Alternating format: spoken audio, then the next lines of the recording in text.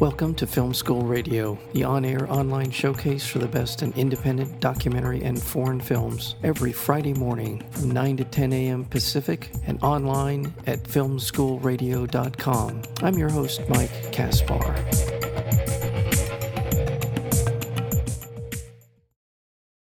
After the 2008 election, a secretive, well-funded partisan initiative poured money into state legislative races in key swing states to gain control of their redistricting process, used high-tech analytics to dramatically skew voting maps based on demographic data.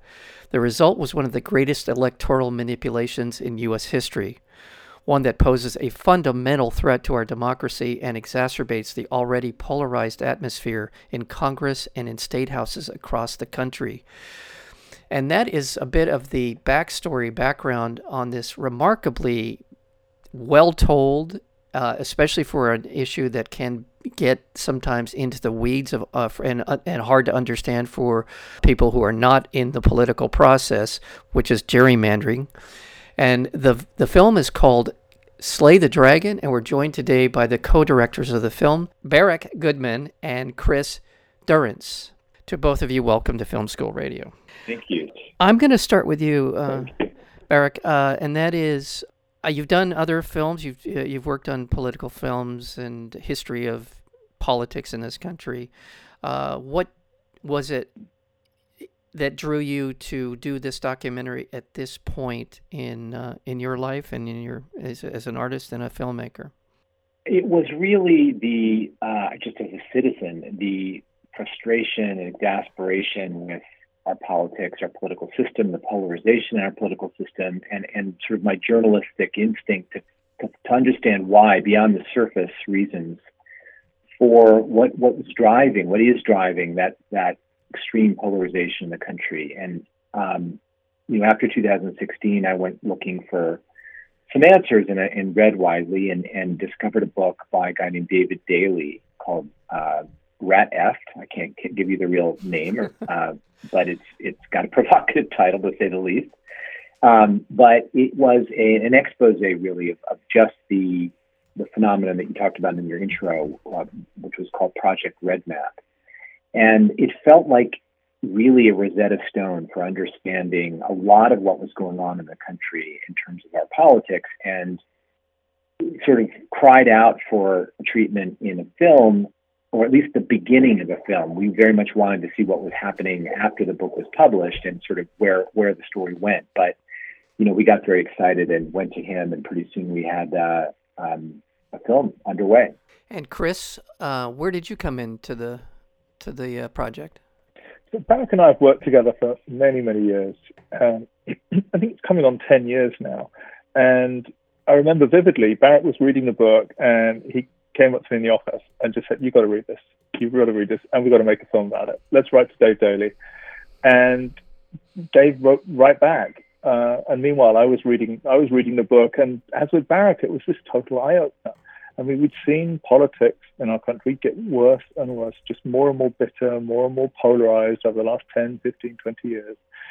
And this, for the first time, was a deeply reported explanation of one of what seems to me the fundamental root causes of it. It's as if we're in a house, we're all living in a house together, and the foundations, we're discovering that the foundations are rotten. And what Dave did was unpack how. And we knew, as Barak said, that we wanted to go beyond Red Map.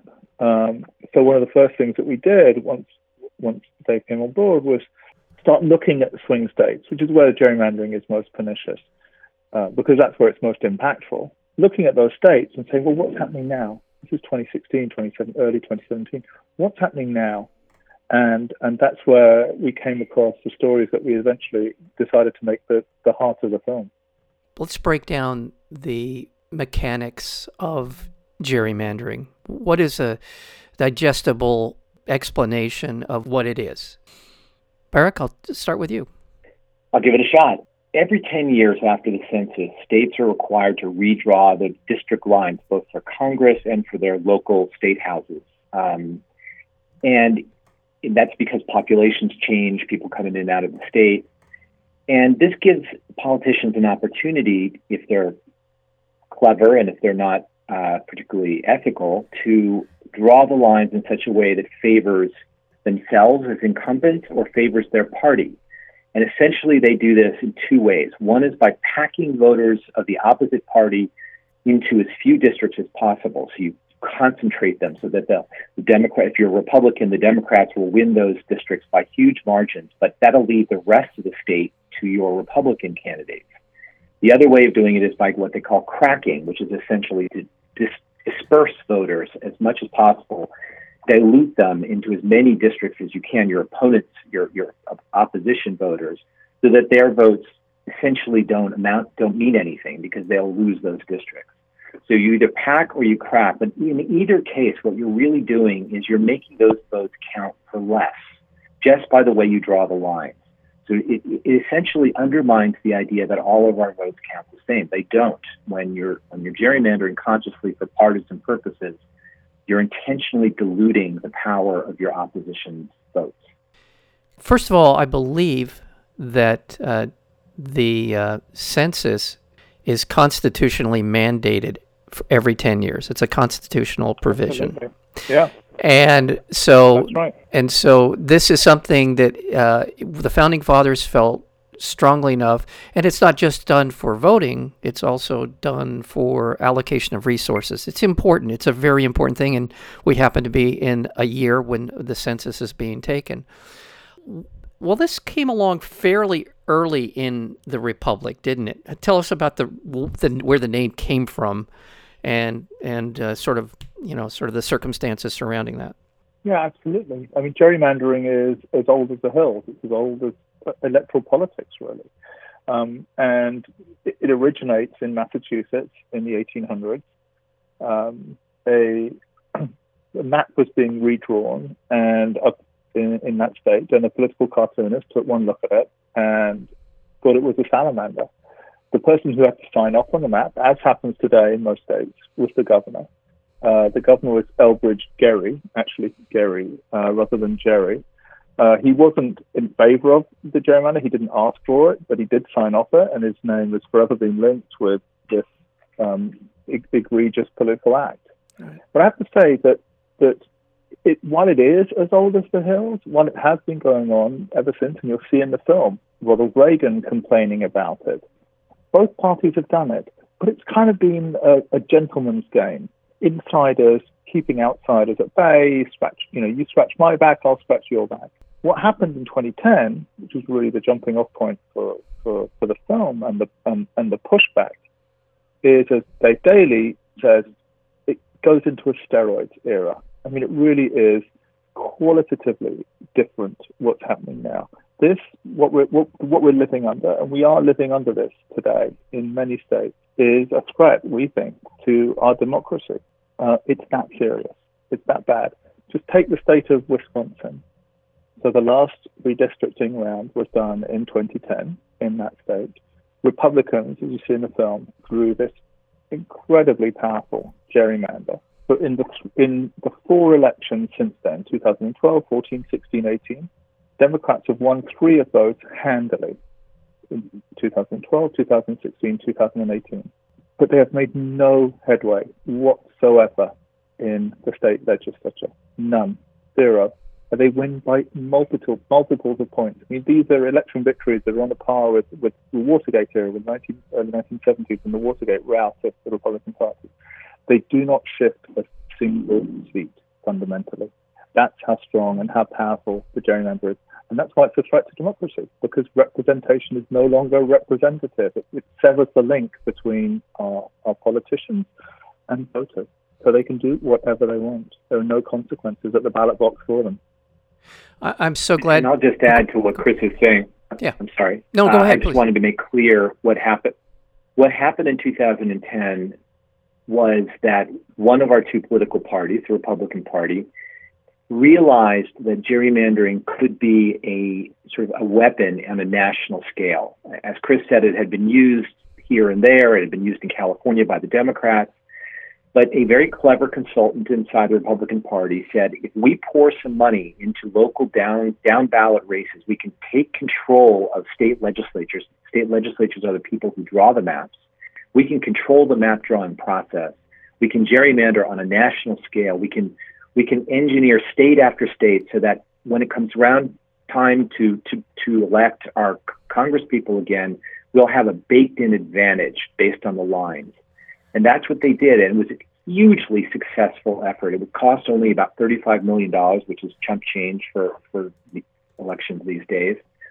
And they managed to flip a huge number of state legislatures, and they managed to gerrymander many states so that you get the result that Chris just described in Wisconsin. It's similar in North Carolina. It's similar in Michigan, Pennsylvania, until recently, and down the list. And that was all very conscious. It was all very planned, very coordinated, and it took gerrymandering to an entirely different level than what we'd seen before.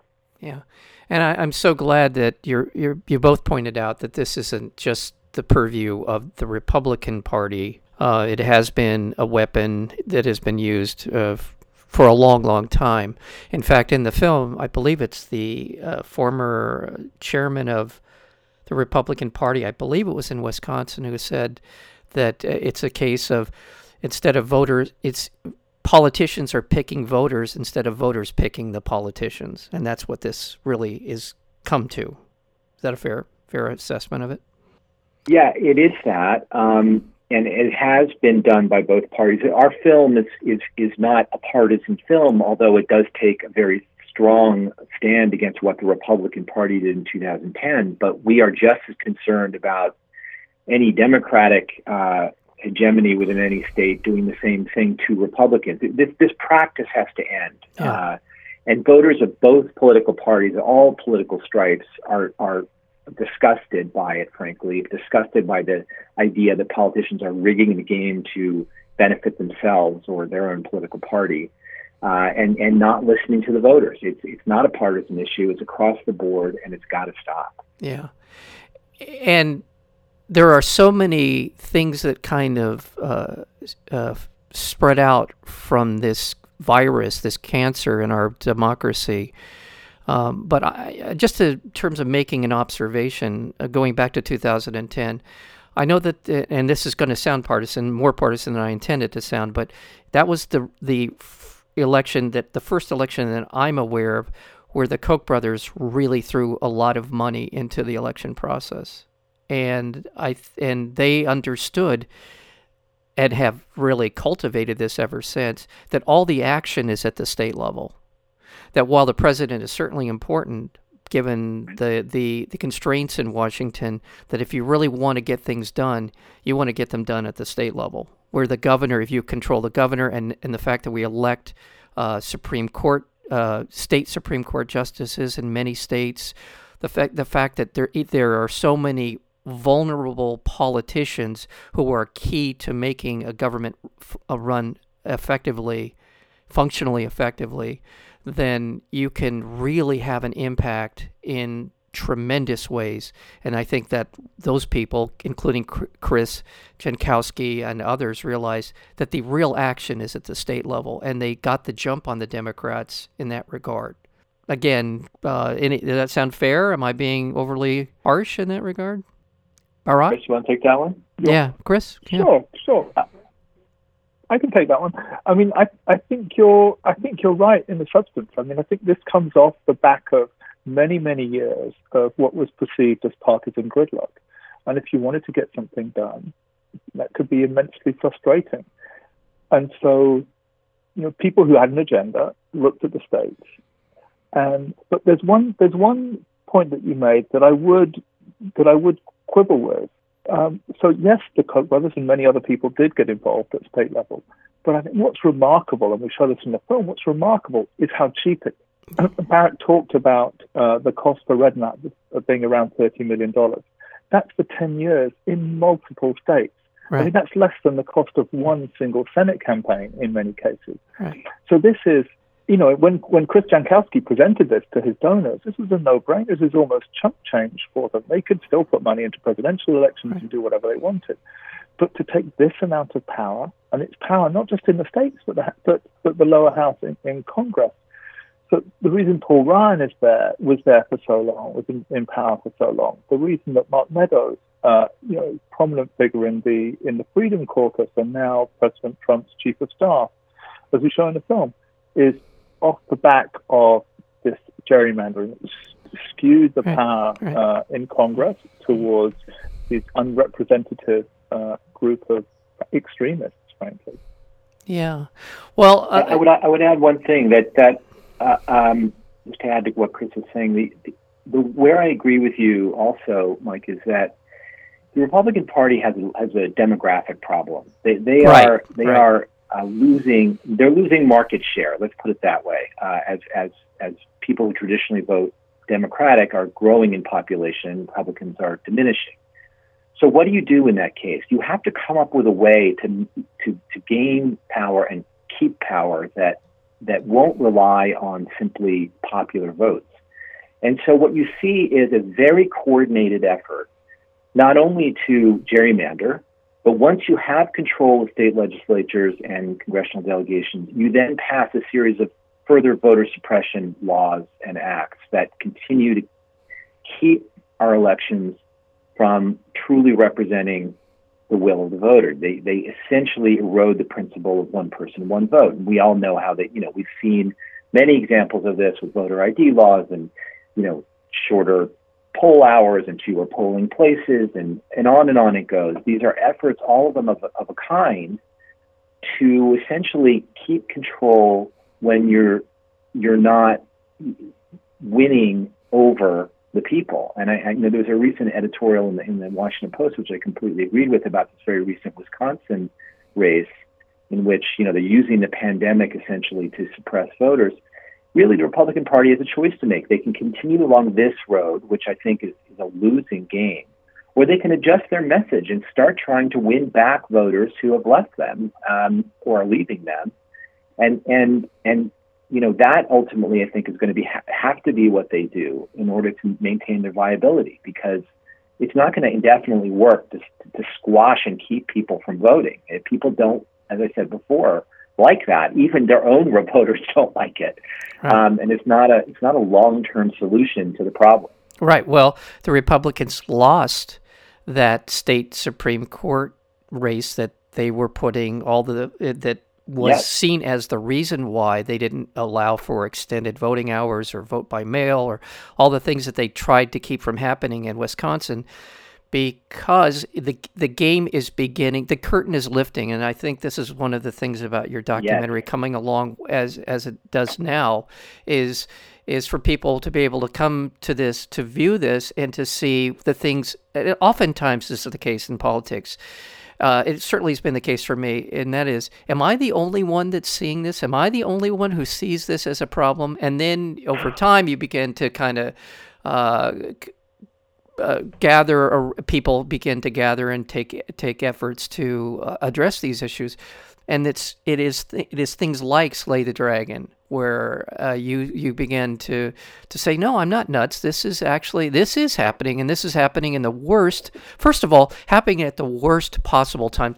One of the byproducts of the gridlock in Washington, and the main way to get rid of this gridlock is to essentially do away with gerrymandering, to go to a more efficient, effective, say, academic way of approaching how we divide up these states into the districts. But the core issue that has to be resolved is this. Otherwise, none of those other issues will ever effectively be addressed. And this is the thing that I have been saying for 25 years. And this is really what infuriates me, is that the Democratic Party has been very ineffective at making this point. They make the point, but they get distracted. They are really literally like the dog in the movie Up. They are just, somebody says squirrel and they're off. But this hopefully is a focus, and will be. And again, Wisconsin, I think, is a great example. And it's no accident that one of the heart and soul of the film is Katie Fahey taking control of this process and making it something that other people are aware of. But yeah, this is it. This, if one of people are constantly upset about ineffective nature of our legislature and our political parties, it's because both sides are cheating, but the Republicans are better at it. And this is why they can hold on to power the way that they have been. I know I'm editorializing a lot here, and I apologize, but this is really something that is tremendously important. Well, what we have to do, just so people understand the link between gerrymandering and, as you say, what's happening in Washington, is we have to put fear back in politicians' calculus. We have to make them understand that they are in jeopardy of losing their seats if they don't listen to the voters. And the only way to do that is to make their seats competitive. If they don't face any real competition, if the Republicans have drawn it so the Democrats either win by 80% or have no shot at all, they don't feel any competition. They don't have anything to worry about from the opposing party, and so the only thing they have to worry about is somebody outmaneuvering them on their right, or if they're Republican, or their left if they're Democrat. So they become even more polarized. So we have to re-inject competition into our races, and the only way to do that is to draw fair lines. Right. Once they're competitive, then they'll have to listen to what the voters want. They'll have to compromise. They'll have to do all those things that are dirty words in Washington right now. And you'll see a totally different kind of politics, one that is much more responsive to what voters really want, which is where we have to get back to if we're going to solve the problems that are major problems that are facing us. And if you think back, we're all of an age, and many of the listeners, I think, will remember this, or think of the recent political history. You can think back to Congress and these groupings that we never hear of anymore. I mean, think of Blue Dog Democrats, think of the Rockefeller Republicans.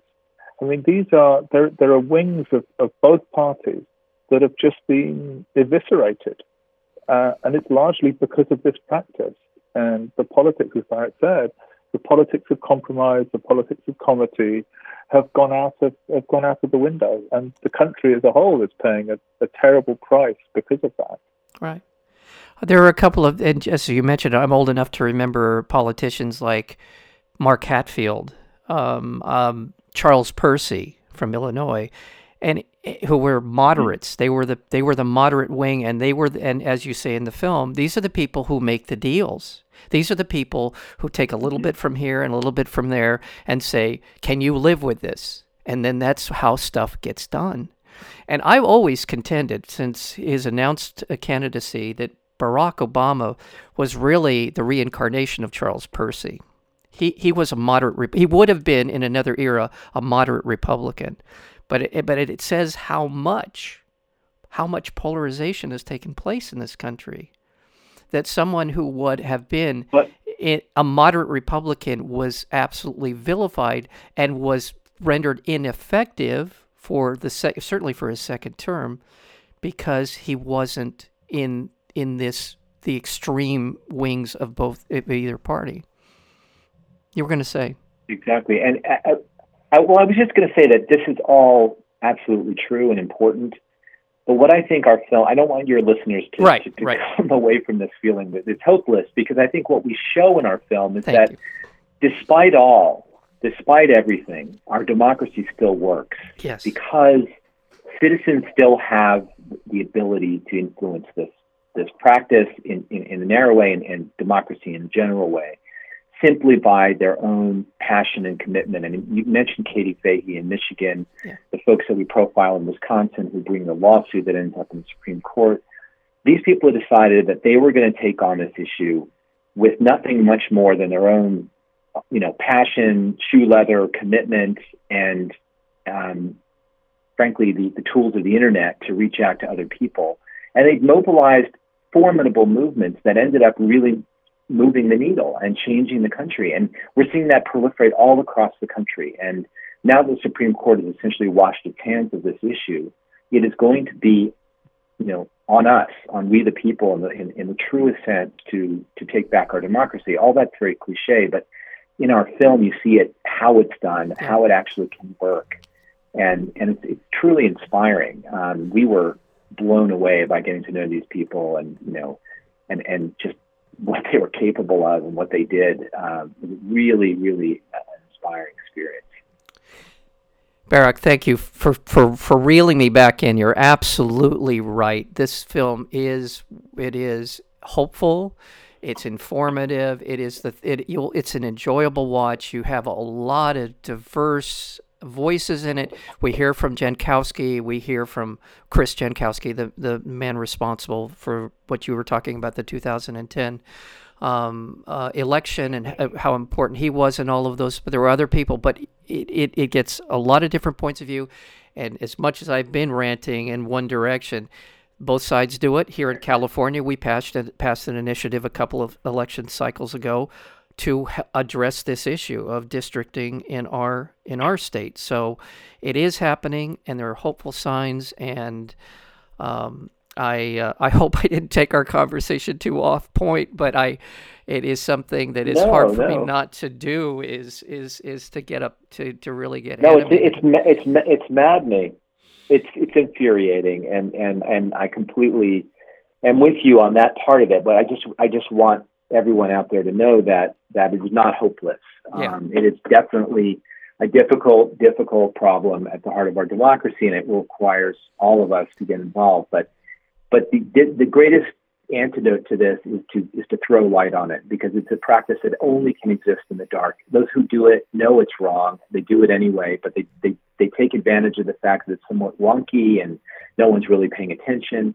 So we hope our film, we hope the book, we hope everybody's own voices will help, illuminate it, and like cockroaches, they'll scurry away from the light and they won't be able to do it anymore, because once it's exposed, it's very hard to get away with it. And so that's what we hope. And we hope that all your listeners will bring their voices and their opinions to bear on it as well.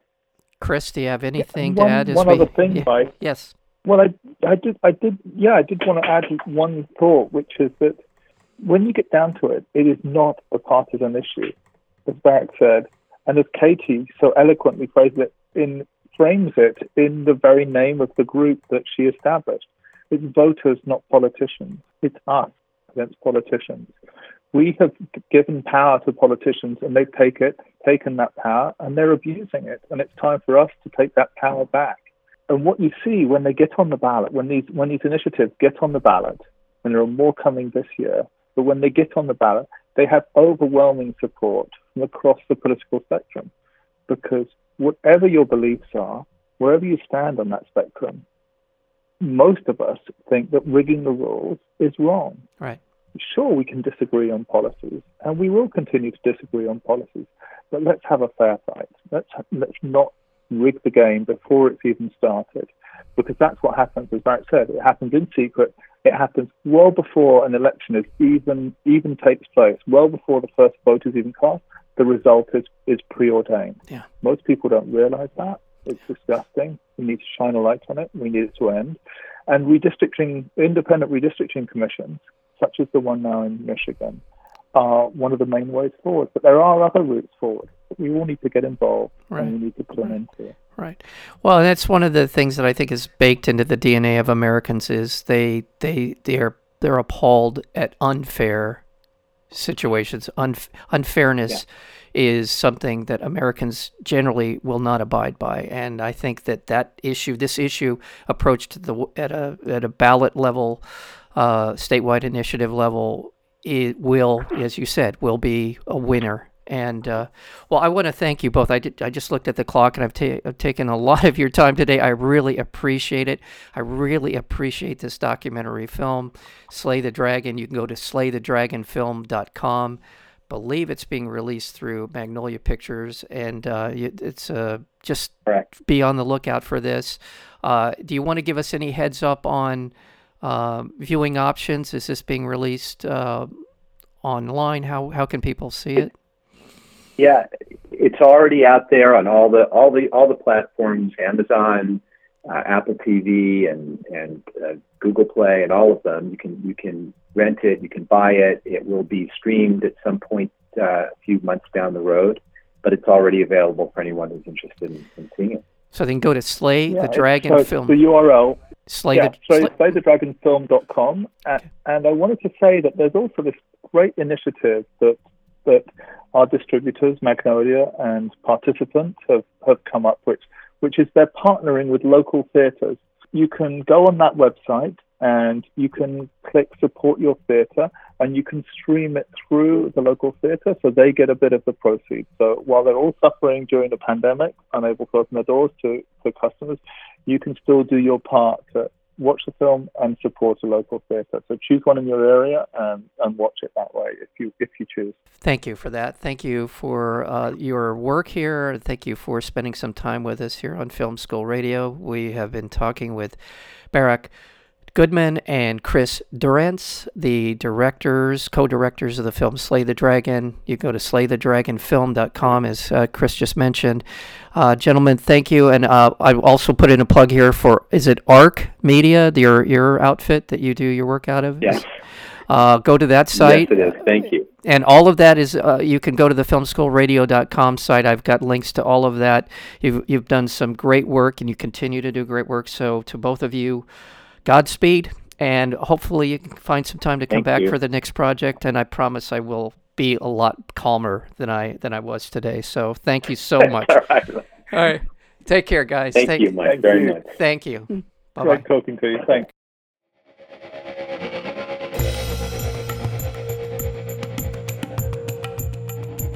You've been listening to Film School Radio, the on-air online showcase for the best in independent documentary and foreign films. You can find out more about the program at filmschoolradio.com.